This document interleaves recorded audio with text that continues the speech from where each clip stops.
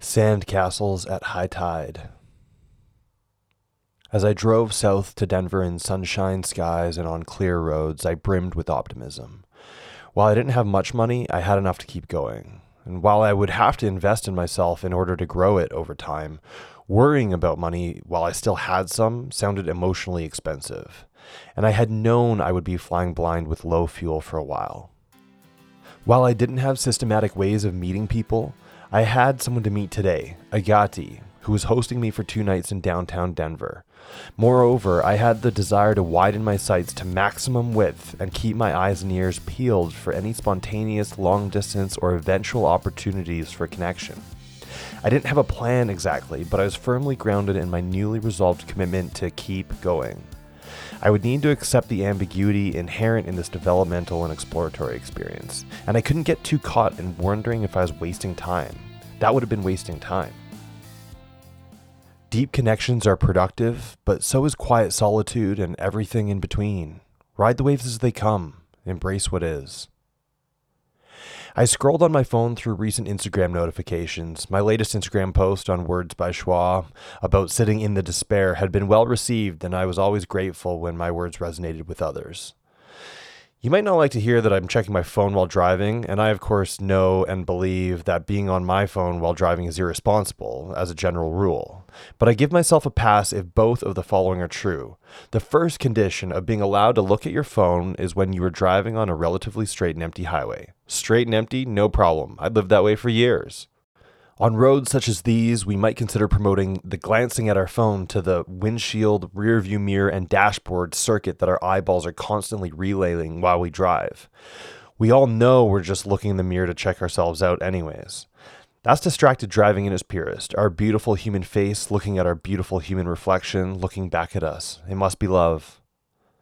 When was the last time our driving experience really benefited from looking in the rearview mirror anyways, except in a parking situation? And even then, as we glance into the reflected surroundings, let's be honest, we probably still catch our own eye. I mean, except for that flirting and checking for spinach in our pearlies, we really don't need that mirror, do we? In parking situations, it's a poor substitute for the old faithful. Left hand at 12 o'clock on the wheel, put your right arm on the back of the passenger seat, gently body twist, and release a gentle whisper of some wheezing, guttural grunt. As it escapes our lips, we stare out the back window and narrow our eyes with intensity as if we were landing a spaceship neatly on the moon. That mirror isn't there for driving, but it's a third of our habitual eyeball relay we were taught in driving school. It's there because our egos get a little hungry, and our ego always eats. So then, I could get a little ego snack from social media instead, right? The second condition of being able to look at your phone while you're driving is when the vehicle in your employ is a 1992 Volkswagen Westphalia, crushing an average of 15 miles below the speed limit in the slow lane. Back at home, I used to drive my standard GTI to the limits of both what my skill level was and to the capacity of what the car was designed to do. Sometimes I'm a little punchy on the gas because I'm running as few as 1 minute late, but never more than 5 minutes late. But mostly, I live in the fast lane for the pure joy of it. I love driving. I'm not reckless, unconfident, uncontrolled, loud, or obnoxious. I don't disrupt traffic, I melt through it. I know how much space I need, how fast each car on the road is going, and I'm constantly recalculating the odds of each car doing anything unexpected and looking for the risks they haven't even noticed yet. I can tell which drivers will brake unreasonably early at the next light and which vehicles I should stop behind so that they'll accelerate fastest when the light changes. I don't stop behind minivans, delivery vehicles, or a Prius if I can help it. If I can get behind a luxury import, any two-door, or a motorbike, they'll get off the line quicker and allow me to fly in their wake until such time as I can change lanes in front of the slow/normal cars and experience clear lane freedom. Before I left, I had most of the timing of the inner-city traffic lights memorized so that I could choose the most efficient route to my destination, but also so that I could time my intersection approach to achieve maximum efficiency, ideally without brakes. Granted, my response time was often influenced by both caffeine and a deeply ingrained anxiety that kept my senses on full alert at all times. But there was an element of my experience that has changed my understanding of how cars act on roads. During university, I actually had a job best summarized as test driving cars on closed and open tracks, and we were encouraged to push them to show potential purchasers what they were capable of. I'll clarify, however, I don't really care about cars. I like driving. Honestly, I know a very average amount about how cars work. I haven't been responsible for completing any repair to a vehicle except a changing of one set of windshield wipers and a couple flat tires. And I don't think those count. So I like driving, and I'm used to driving fast. My new pace of highway life left me with a little spare mental energy. As I drove to Denver then, I afforded myself some occasional glances on my phone. Simple, flat, straight roads and Hober soft brake slowpoke. Honestly, even if something ran onto the road, a wayward deer or a drunken T-Rex, for example, I wouldn't get much swerve out of Hober anyway if it tried, and the brakes weren't much use in emergency situations either. If something happened, I'd most likely just experience whatever was fated. My life was in the universe's hands now, and it would provide any necessary spiritual rumble strips. Jesus, take the wheel. I'm checking my notifications. Life is a team sport. The Instagram notification that had popped up was a comment left by a follower on my latest post. His username caught my eye. I clicked on it and quickly surmised from his photos that he almost certainly lived in Colorado.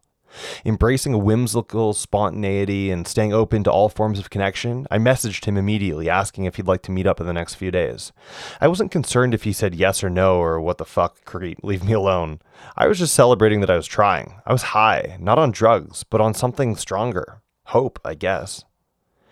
I was laser focused on what can I learn, how can I contribute, as the daily mantra. The purpose was simple, the approach was varied, and the outcome was entirely unpredictable.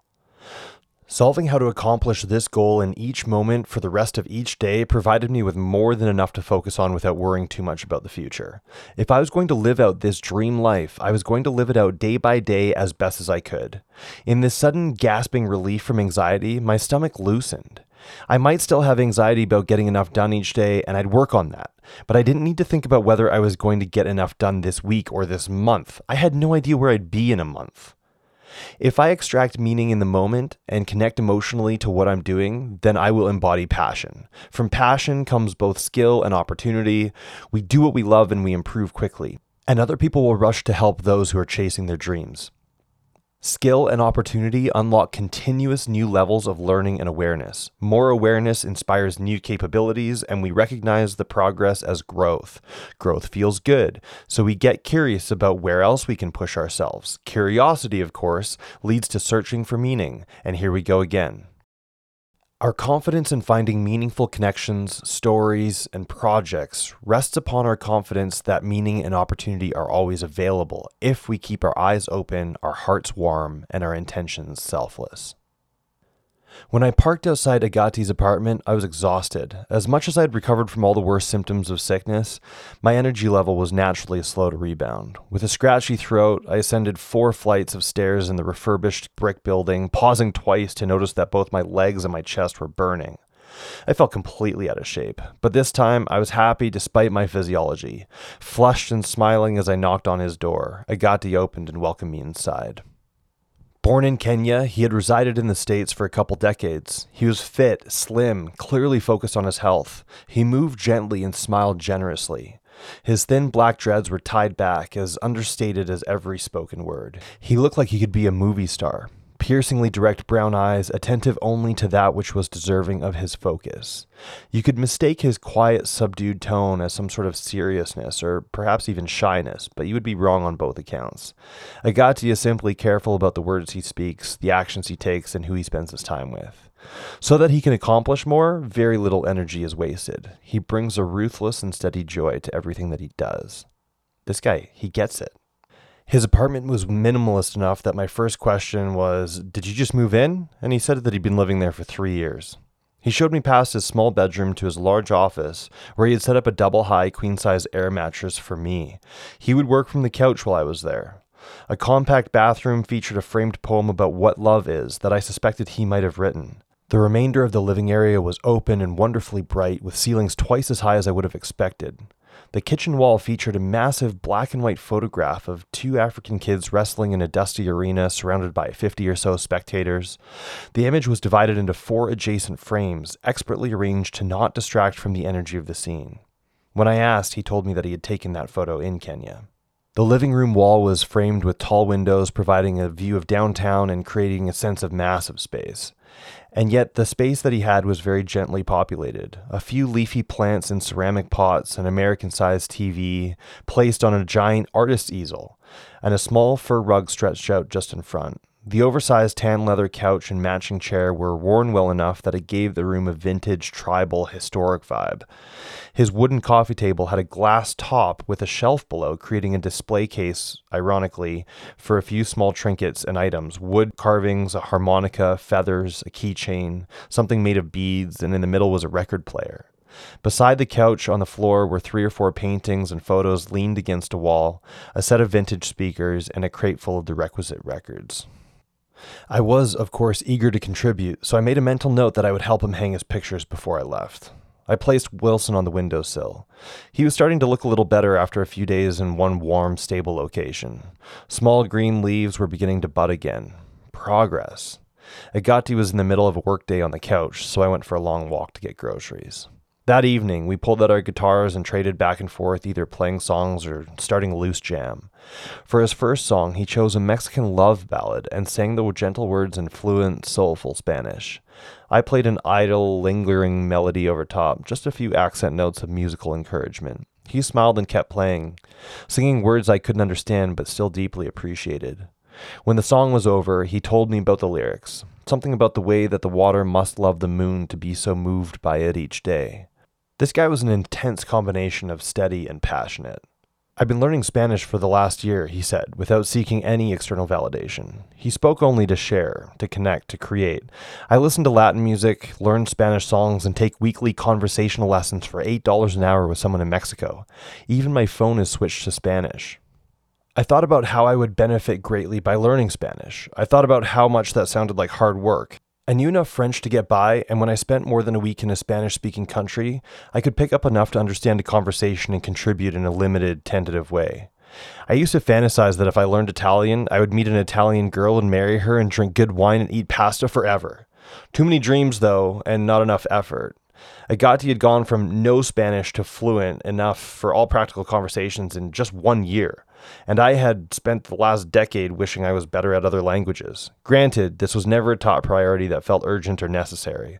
Apparently not even with the prospect of an olive-skinned beauty who was out there waiting for me to pick her up with some cheesy Italian pickup line. Our minds are only as expansive as the words we command. All language is connection. Our ideas create our reality. The next day, Agati asked if I wanted to come see his horse. You have a horse? He shrugged, as if that wasn't strange. Why was it strange to me? I realized it was only strange to me because my brain had done some extra work to craft assumptions about who he was, and the horse hadn't factored into that vision. We all operate on the basis of stereotypes, and that's not the same as having negative judgments. With 8 billion people on the planet and millions of cultures, we are always going to be at the mercy of engaging with the unfamiliar by leveraging the limited experience that we have and using it as best we can. Our brains will always aim to steer us to certainty, extrapolating previous conclusions to new settings until they are violated. I don't outright expect a Mormon to beat me at poker, or a white dude speaking English with a Japanese accent, or the 2-year-old to drop an F-bomb at the family dinner, but these things are all happening somewhere out there right now. We know that the world is a big place and that anything can happen, but we are surprised daily by life all the same. I was fascinated by him. So while I hadn't considered a black, minimalist, urban, flat-dwelling horse owner in Denver, I grinned as my limited, boring expectations crumbled like a sandcastle at the mercy of life's changing tides. He had a sneaky trick to secure free parking in a lot attended only by cameras, and he seemed unperturbed about driving to the stables without re-securing the license plate. We all pick our battles against the lazy, taxing authorities, and I chuckled that for many of us, not paying for a place to put our vehicles feels like a noble cause. Driving down the highway without a license plate, though, seemed a little equivalent to like wearing shoes and a shirt but leaving your ass out in the cold. Driving without a license plate is like the vehicular equivalent of going streaking. The stables, well inside city limits, were surrounded by freeways, a massive dog park, and horse trails that apparently traced on for miles from fields and into the trees. In the distance, you could see the houses backing onto the forested area, and the icy mountains etched into the deepest background. Probably 100 horses lived there, divided into several fenced areas, each field containing piles of hay, makeshift wooden shelters from wind and snow, and sparse grass thanks to the consistent efforts of the wandering herd.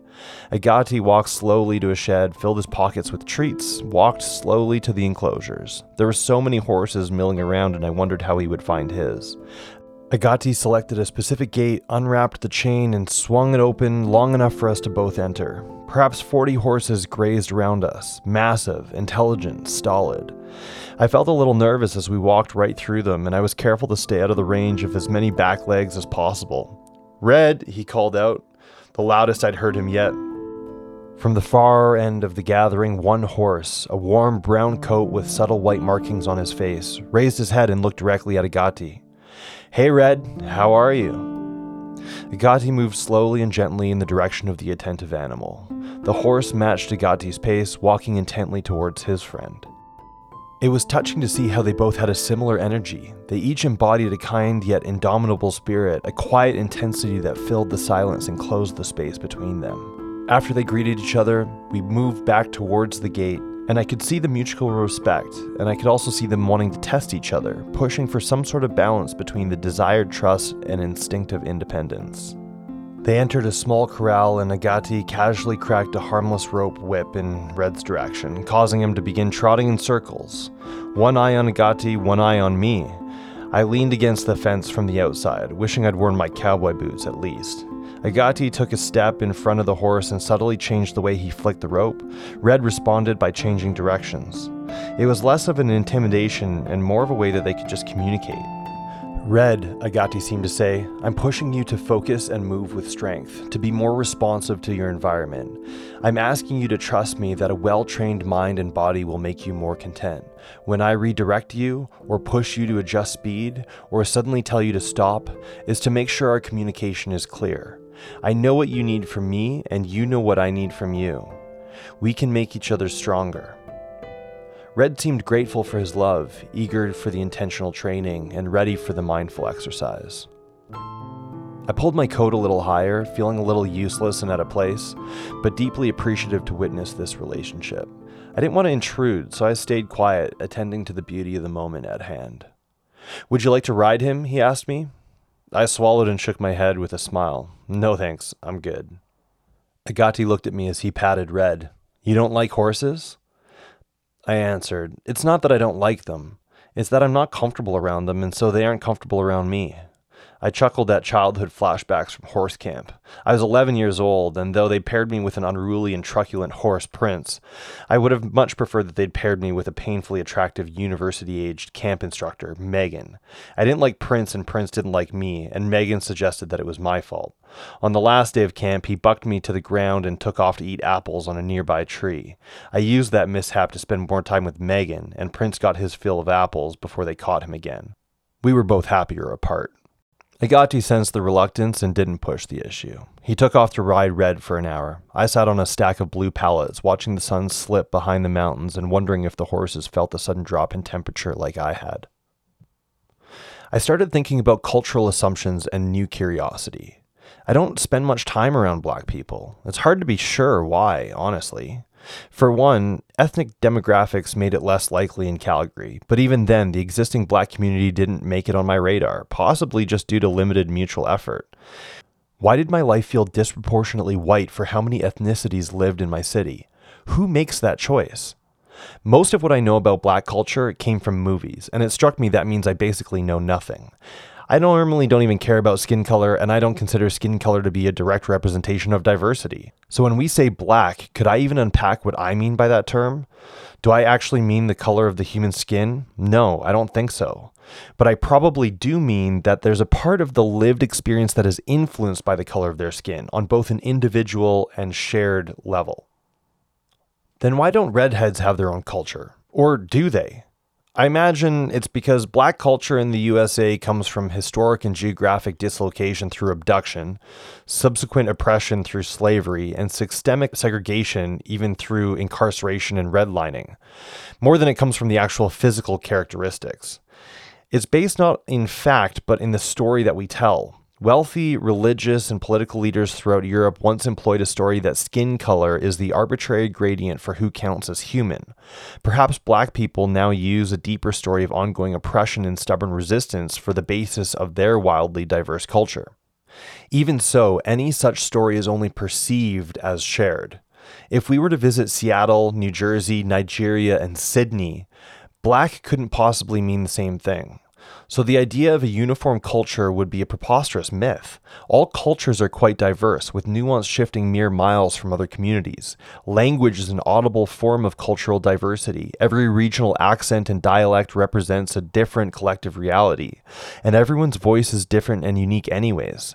So what does black mean to someone with dark skin? What do they think it means to everyone else? Who counts as black? What can we even truly generalize?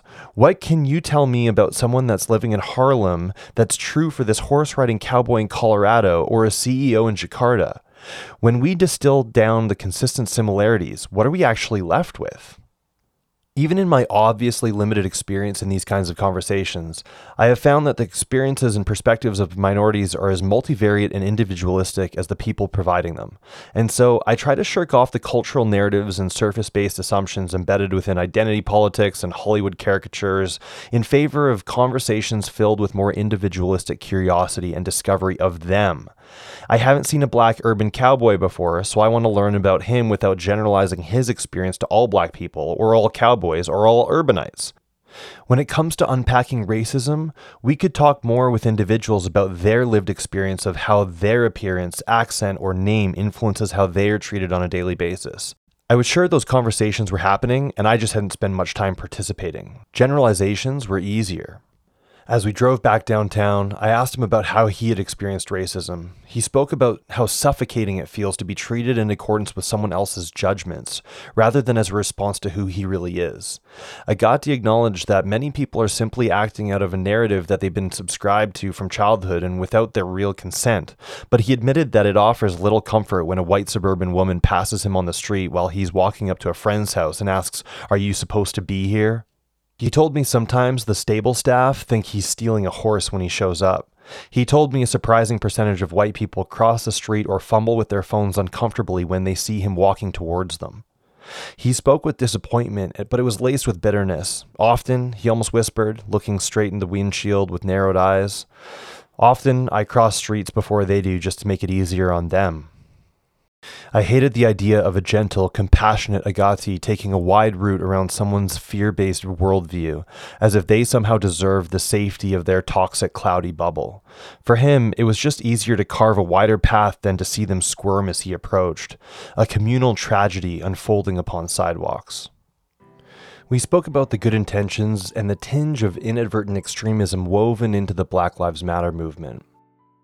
While BLM obviously has done some good to bring an important conversation to the forefront of social discourse, many supporters did considerable damage to the quality of the conversation by vilifying anyone who didn't outright agree with everything the movement encapsulated, including, in my opinion, using catchy and ambiguous phrases, lazy hashtags to make anger bite-sized and trendy, along with distracting from core issues by chasing symbolic wins. You might agree that each human has infinite and equal value, not directly tied to their economic or social output. But if I were to simply say that all lives matter, then we all sit on our hands and stare at the floor. That doesn't mean the latter isn't true. Either all lives don't matter at all, or they all matter the same amount, and I can't imagine we benefit from complicating it any further. But somehow we can say every child matters right now in Canada, and we'll buy a t-shirt that's orange for $20. What happens when these kids grow up? Do they still all matter? Here's where we're at. The amount that all lives matter offends someone is the direct measure of how much needless, noisy politicization they have accidentally allowed to seep into the deep, tribal crevices of their brain. We're no longer seeking truth, we're just picking sides. The utility and limitations of anger must be considered by anyone championing any cause. We all struggle with what we should do with our anger when we look at how the world is going. Left unchecked or suppressed, anger pushes and justifies toxic polarization. I recognize the pattern of anger as it came up around environmentalism, vaccine mandates, and their opposers, and other contentious issues. If you're not with us, you're part of the problem. Really? Must we? Many activists seek to deplatform and vilify anyone who criticizes fragments of a monolithic movement. J.K. Rowling has something to say about that too. This reflective divisiveness means that if someone questions anything about BLM rhetoric or makes logical arguments around the ethics or predicted failures of COVID policy, or remains suspicious about the quality of green energy sources, they become the enemy of whatever groupthink is persisting. The opposing agenda-driven media sources and governments are happy to label dissenters as racist, anti-vaxxer, earth killers, and the problem. That requirement for total and unwavering obedience and unity strikes me as deeply concerning, and I tend to distance myself from any movement that requires such untenable commitments. Upholding the deeply entrenched false dichotomies and encouraging ideological polarization is literally intellectual terrorism. It's an attack on truth. Yes, there is injustice. Yes, it can make us angry. Yes, urgent action is needed. But if we embrace polarized rhetoric as progress or justice, we would be doing more harm to whatever cause that we actually believe in.